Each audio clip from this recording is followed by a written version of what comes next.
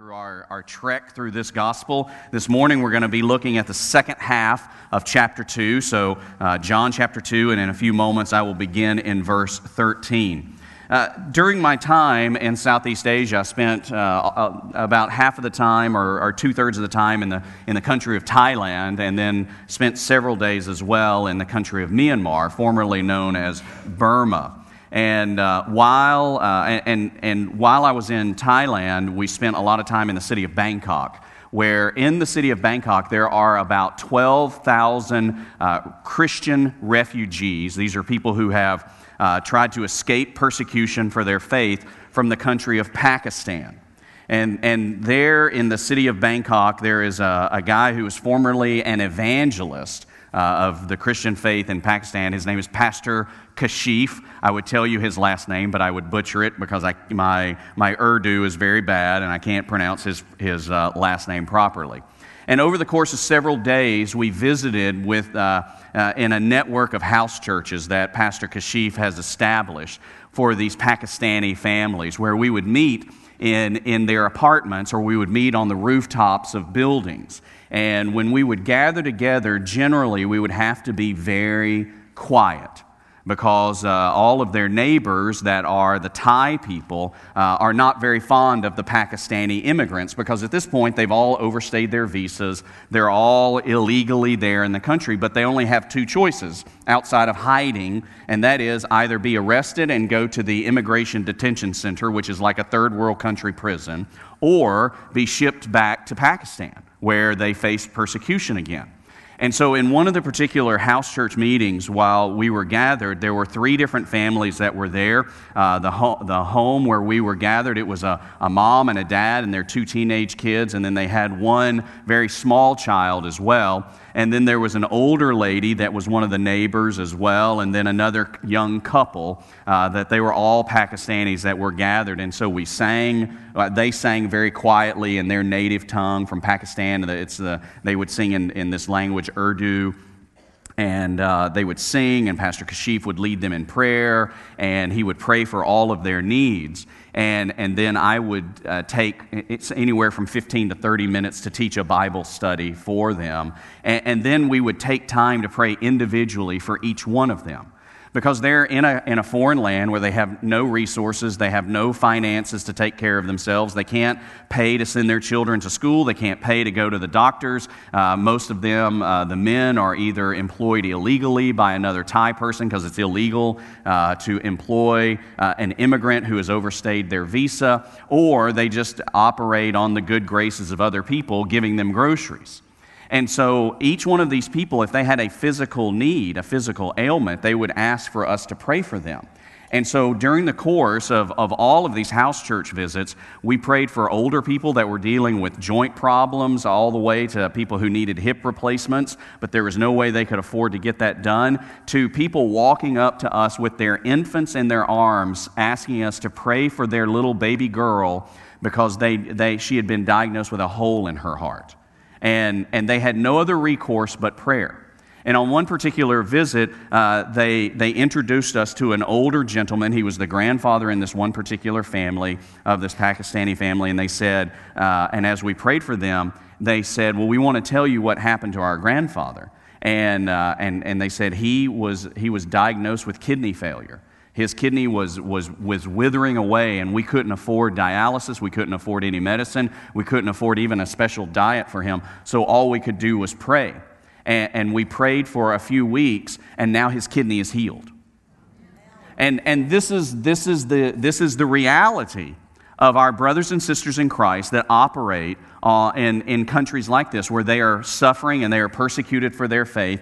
They have nothing. They have nothing but prayer. And we say that almost, I say that almost with tragedy in my voice. They have nothing but prayer, and yet what I ought to say is they have everything by prayer. I mean, these people are sustained by the very grace and the majesty and the beauty and the goodness of God. They absolutely trust that He is going to care for their needs according to His riches in glory. And so they just cast all of their cares, all of their mind, all of their hearts into the hands of a loving God, that they say, we know that He will care for us. And so this one particular family that I started this whole story with, and then I'll relay all of this I hope, into John chapter 2 this morning, is all of this family. We gathered in this little apartment, and all of them lived in these one-room apartments that were about 17 feet by 17 feet in size. So however many people they had, that's how they all lived there. They would have one big bed that had been cobbled together by whatever lumber they could find. They usually had one kind of closet, pantry that they could put all their stuff in. They had a little tiny kitchenette and a little washroom that was just a tiled room where it had a sink, a toilet, and a shower spigot. And this is where they lived. And so here we are. We're gathered in this room with about 15 people, and Pastor Kashif and myself and our partner with More International. He's a Brazilian missionary. His name is Rafael. And then a translator who was another pastor who was there helping us out. And as we went through and we sang quietly and we prayed quietly, although Pastor Kashif, I don't know, he didn't have quiet on his volume setting, by the way. It just didn't. It went all the way up to 11 all the time. And so he prayed, and then I taught for a while, and then we prayed for this family. And then at the end, before we left, when we were saying all of our kind of goodbyes, they stopped Pastor Kashif. And they said, well, we have something very important that after the Bible study and the singing and the praying today, we have something very important that we want to tell you. And so we all stopped to find out what it is that was going to be this important thing, and they're translating it so that we would know. And they said, well, while we were in Pakistan, we were a part of a Roman Catholic church, but we've never been all that very dedicated to our faith. We were identified as Christians, which is why we suffered for our faith, and we were accused of blasphemy in that Islamic country, and we had to flee for our lives. But now that we're here and that we have understood what true suffering for your faith is and how important it is, we want to be baptized, our whole family. And this morning, whatever day it is over there, they were baptized in a hotel swimming pool. The 5 members of this family.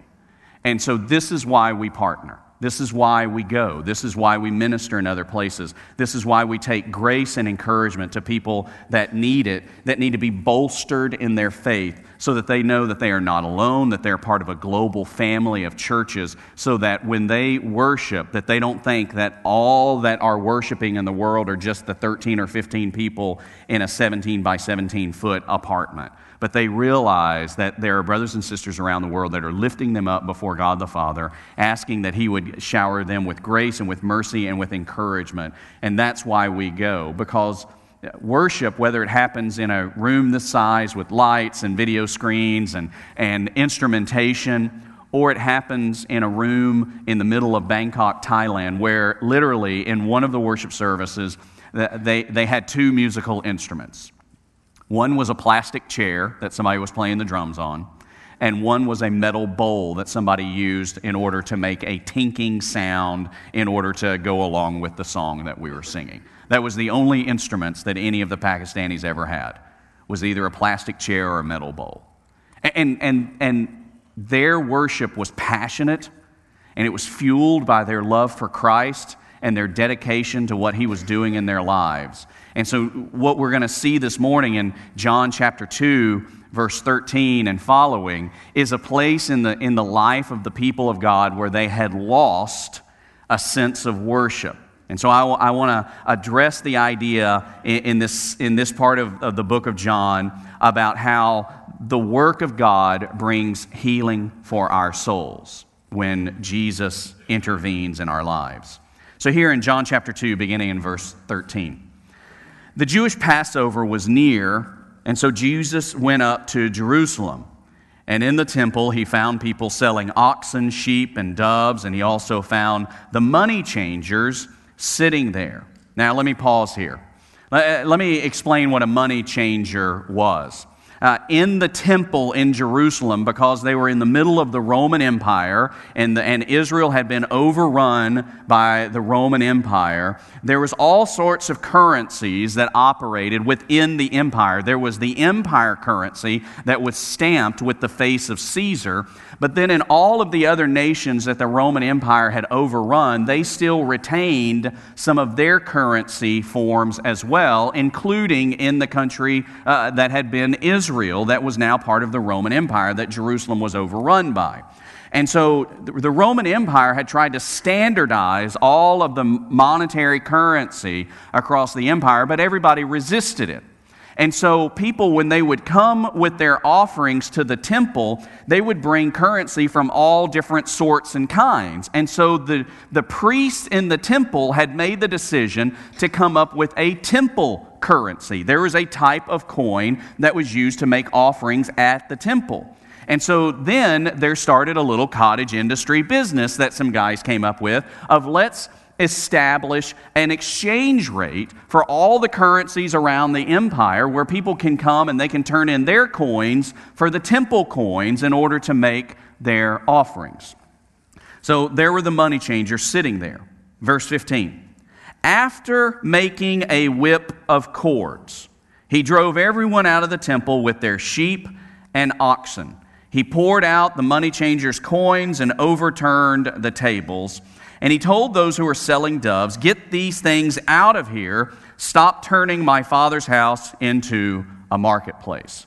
So if anybody ever asks you what would Jesus do, just remember that one option is making a whip and turning over tables. Verse 17. And his disciples remembered that it is written, and they remembered this verse from the Old Testament, "Zeal for your house will consume me." So the Jews replied to Jesus, "What sign will you show us for doing these things?" Jesus answered, "Destroy this temple, and I will raise it up in 3 days." Therefore the Jews said, "This temple took 46 years to build, and will you raise it up in 3 days?" But he was speaking about the temple of his body.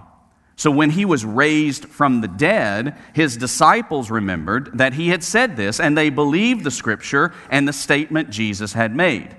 While he was in Jerusalem during the Passover festival, many believed in his name when they saw the signs he was doing.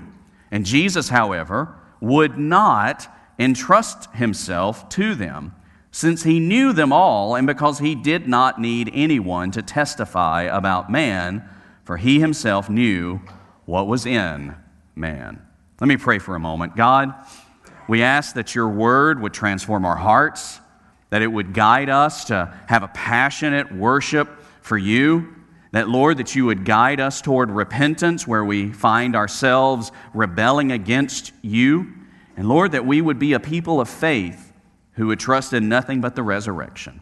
For it's in the name of Christ we pray. Amen.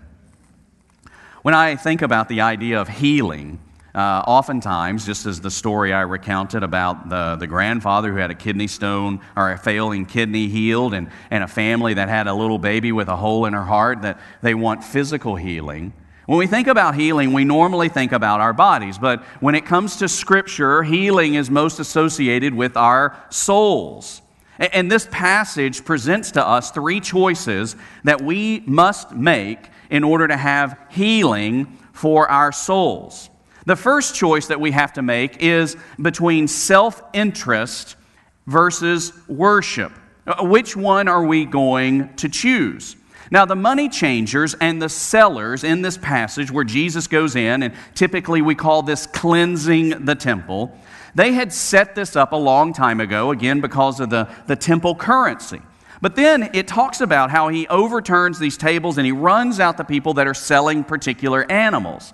And the reason that he does so is because when you came to the temple, you brought both a financial offering, but then also a physical offering. You would bring an ox or a sheep or a dove. Maybe you would bring part of your crops. It was called bringing your first fruits. It was the tithe. You hear us refer to that a lot of times, that you bring the first 10% of what you earn and you sacrifice it to the work of God.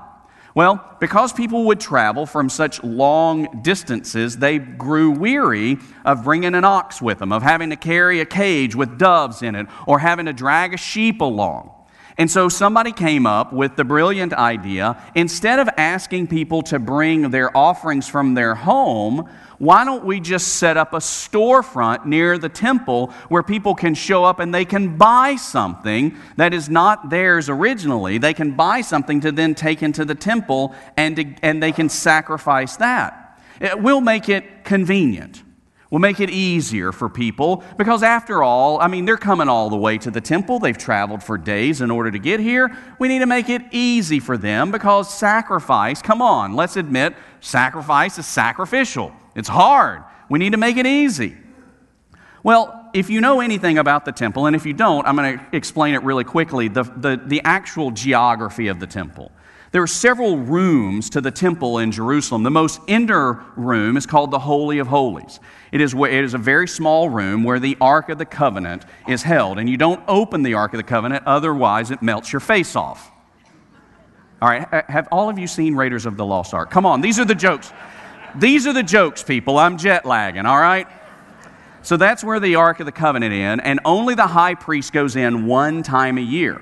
And then there is the holy place, and the holy place is where the priest would go in and out in order to perform some of the ritual sacrifices. And then as you move out, there was a court where the priests would be out in public, where they would do all of their teaching, and only the priests stood in this particular place. And then you'd move out one more section to the court, and it would be the court of all of the Jewish men. And then you move out a little bit further, and it would be the court of all of the Jewish families where the women and the children would be. And then the final part of the temple was the court of the Gentiles. That's where all the rest of us would be. So anybody else who was not a Jew, that's where they would be in order to see what was going on in terms of the sacrifice and the worship, and to hear the priests teach and to hear the worship of God.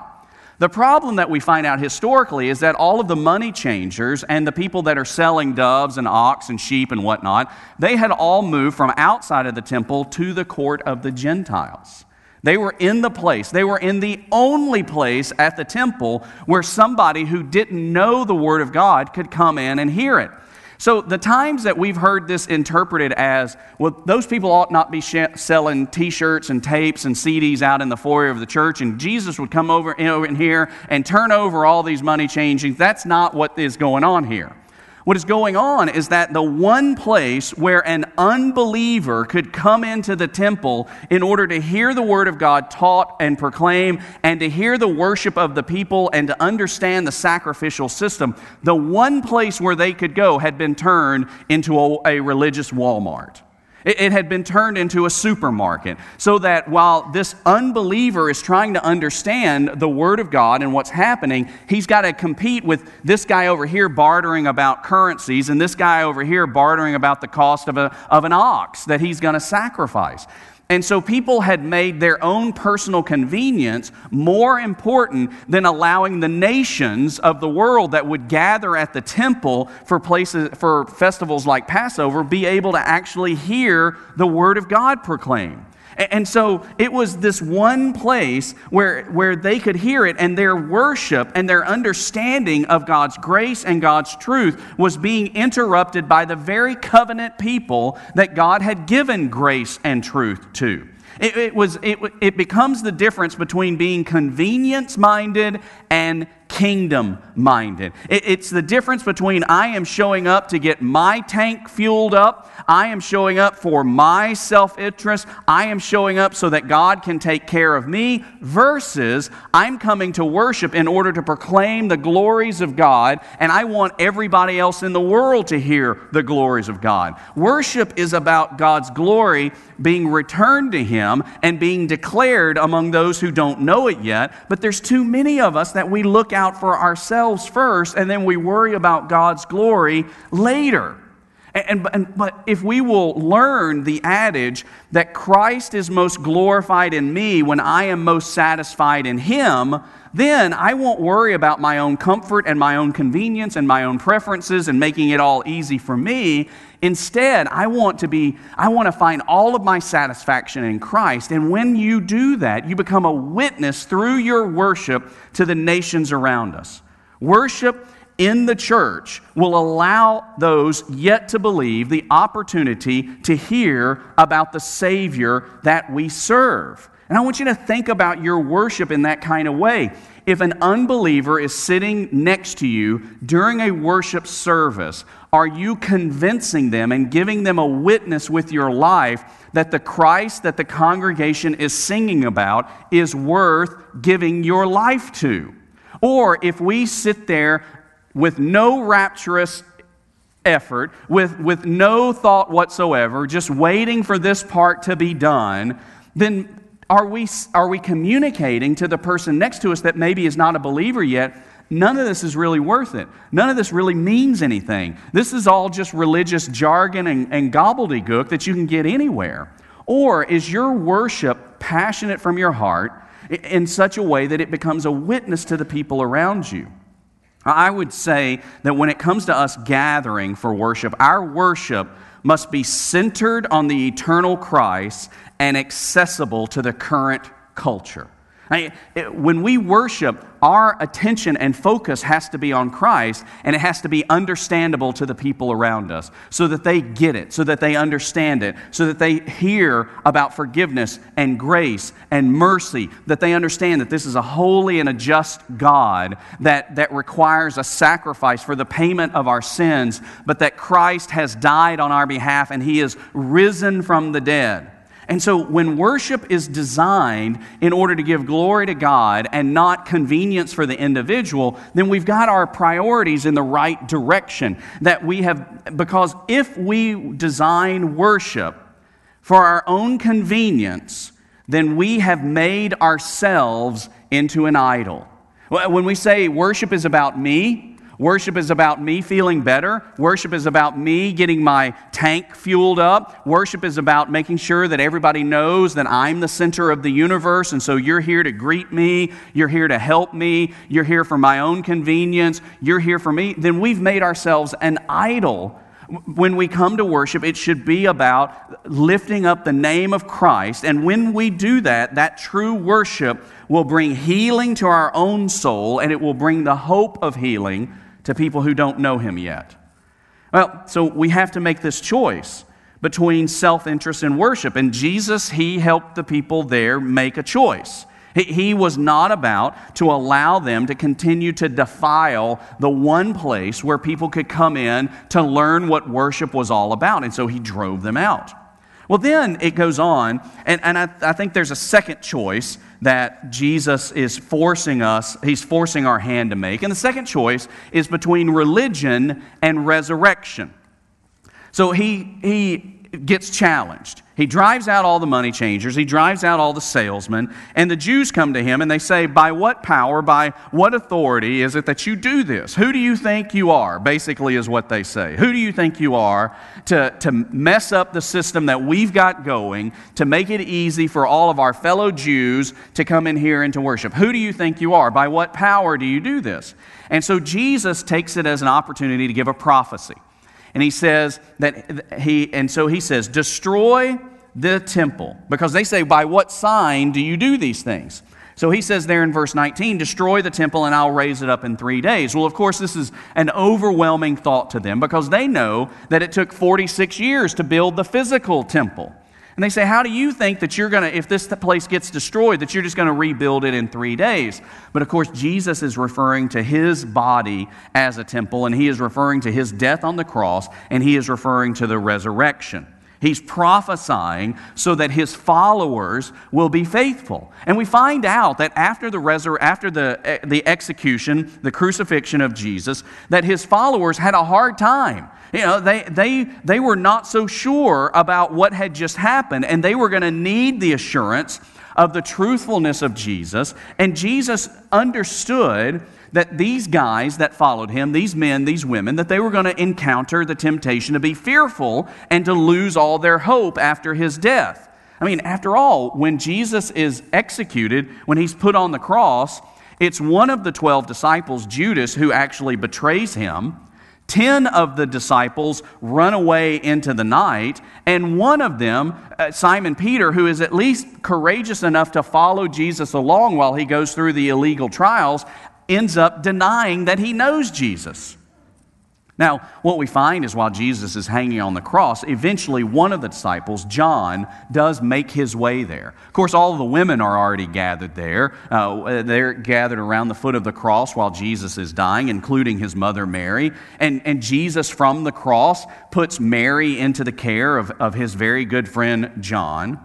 And then after he dies and his body is taken off the cross and he's put into the tomb, what we find is Judas has already committed suicide and has died, and 10 of the apostles are hidden in an upper room, and this guy named Thomas is nowhere to be found.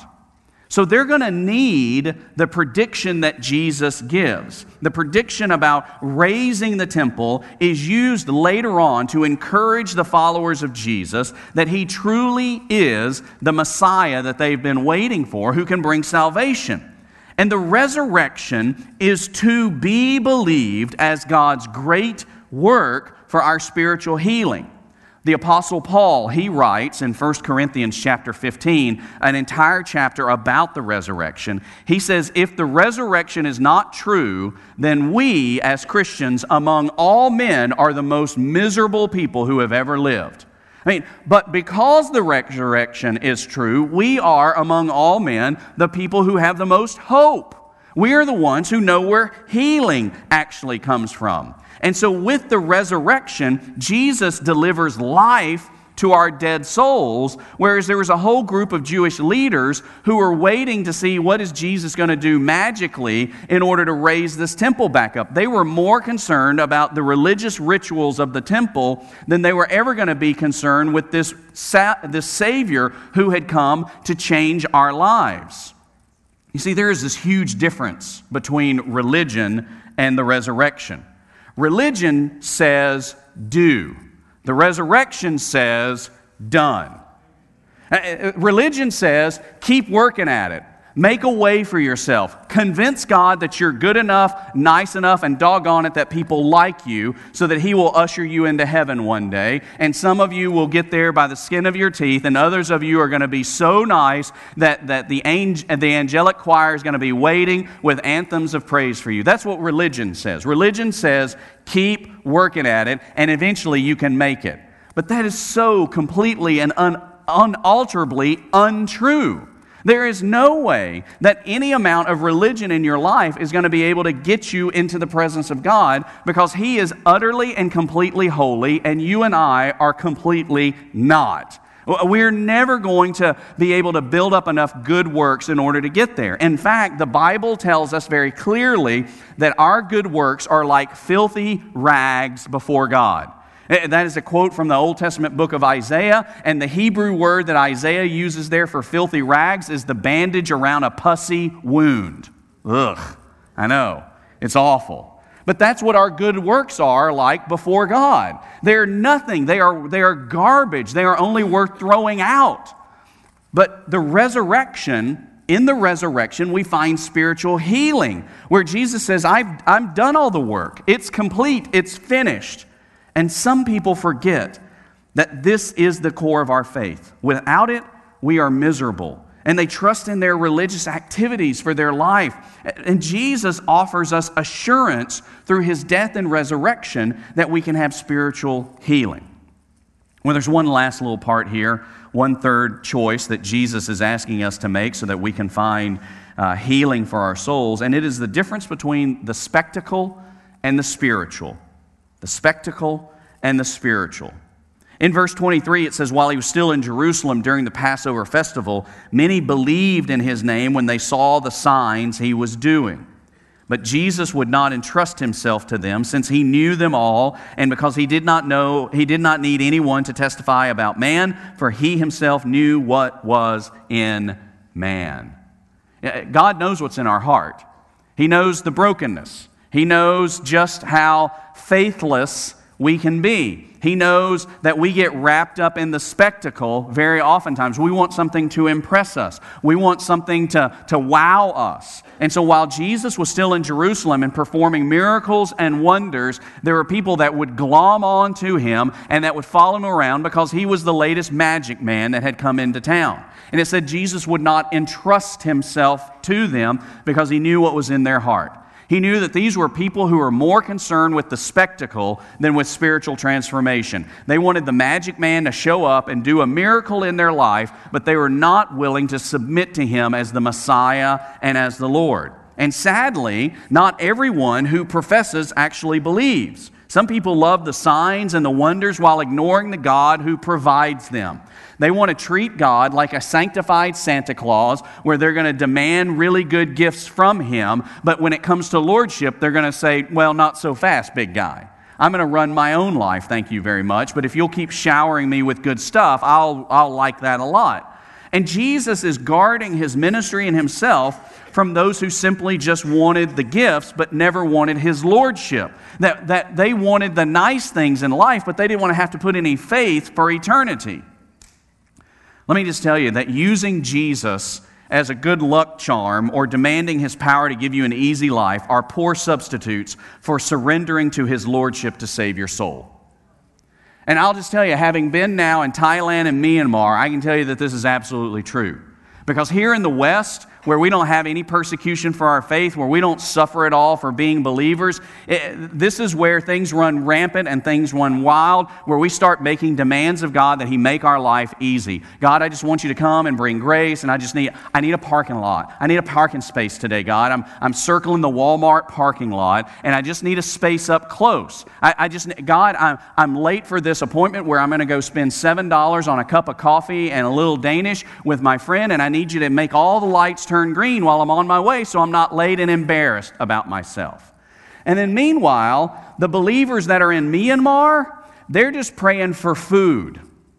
They're just asking God to give them grace today. They are trusting in God's lordship because they are half a percentage point of the entire country that is filled with Buddhists who do not like them, and they're waiting for the next military coup that may run them out of their houses. And so you got to decide: are you going to trust do you want the spectacle of God magically giving you a parking space that is close at Walmart, or do you want the spiritual where he is transforming your life, where no matter what you suffered or what you encountered or what the devil throws at you or what the flesh tries to rise up in you, that you say, I'd rather have Jesus than anything?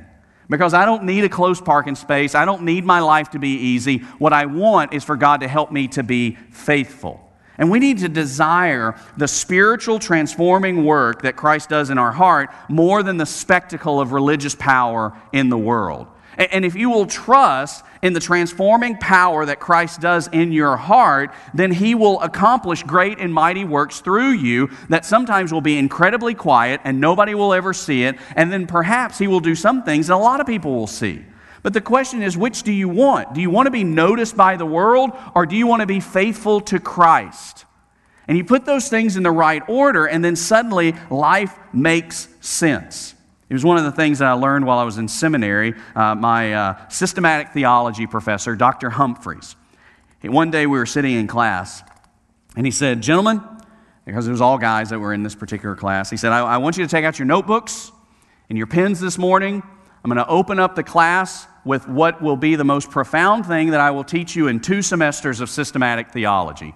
Well, we had been sitting in Dr. Humphrey's class for several weeks. He was an incredibly smart individual, very wise. At one point, he taught at a seminary in New Orleans, where he was also the pastor of a storefront church down in Bourbon Street, where he ministered to the prostitutes and the drunks, as well as teaching as a professor in a seminary. He was godly, he was wise, he was smart, he was wonderful, he was hospitable, and so there we all sat, ready to write down anything that he was going to say. And he said, this is what you need to remember as you move into being a pastor, as some of you become husbands, as you become fathers, as you, as an individual, follow Jesus. He said, here it is. Christianity is the only thing that makes life make sense. And I have to tell you, there are a lot of times that being the guy in the vocation of pastor There are times where I pray, God, could we just have the spectacular? Could you just overwhelm us? Could you do something that would be undeniably, a big, big, big God thing? And he always presses back on my heart, Philip, how about you just be faithful? Just be faithful to me, and I'll take care of all of the outcomes. Don't ask for the spectacular. Don't ask for the spectacle. Don't try to work in a life of self-interest and self-preservation. Don't worry about being religious and pious before all the world. Instead, be a person of worship, be a person who trusts in the resurrection, and be a person who waits for the spiritual transformation of your soul by the power of the Holy Spirit. And so let me encourage you today that as we move into a time of decision-making, that maybe there is a part in your heart where you have been holding on to self-interest, that you want everything to be about you and about your preferences, and I don't like this, and I don't like that, and I don't like the other. But instead, release that and say, God, how can you help me to be the most passionate worshiper of Christ that I can possibly be as a follower of you? Maybe you find yourself in a place where you have still been trying to please God by all of your good works. And you have lost a little bit of the edge and the understanding of the power of the resurrection. That this Christ who is risen from the dead, that by his same power, he has risen your dead soul to life. And it's by that power that we live and that we operate as believers and return back to that first love of Christ rather than a first love of accomplishing stuff on behalf of God. And maybe you need to just revive that place in your life where you say, God, I'm not looking for the outward signs. I'm not looking for you to rain gold dust from heaven. I'm going to stop praying about finding, my way through traffic with all green lights. Lord, what I want is just the radical spiritual transformation of my soul, where I will say yes to you always, no matter where you call, no matter what you ask me to do, no matter who it is that you ask me to interact with, no matter what it is that I have to give up, sacrifice, turn away from, because God, I know that in you I have everything I will ever need. And that is how we find healing for our souls. Let's pray together. God, I just ask.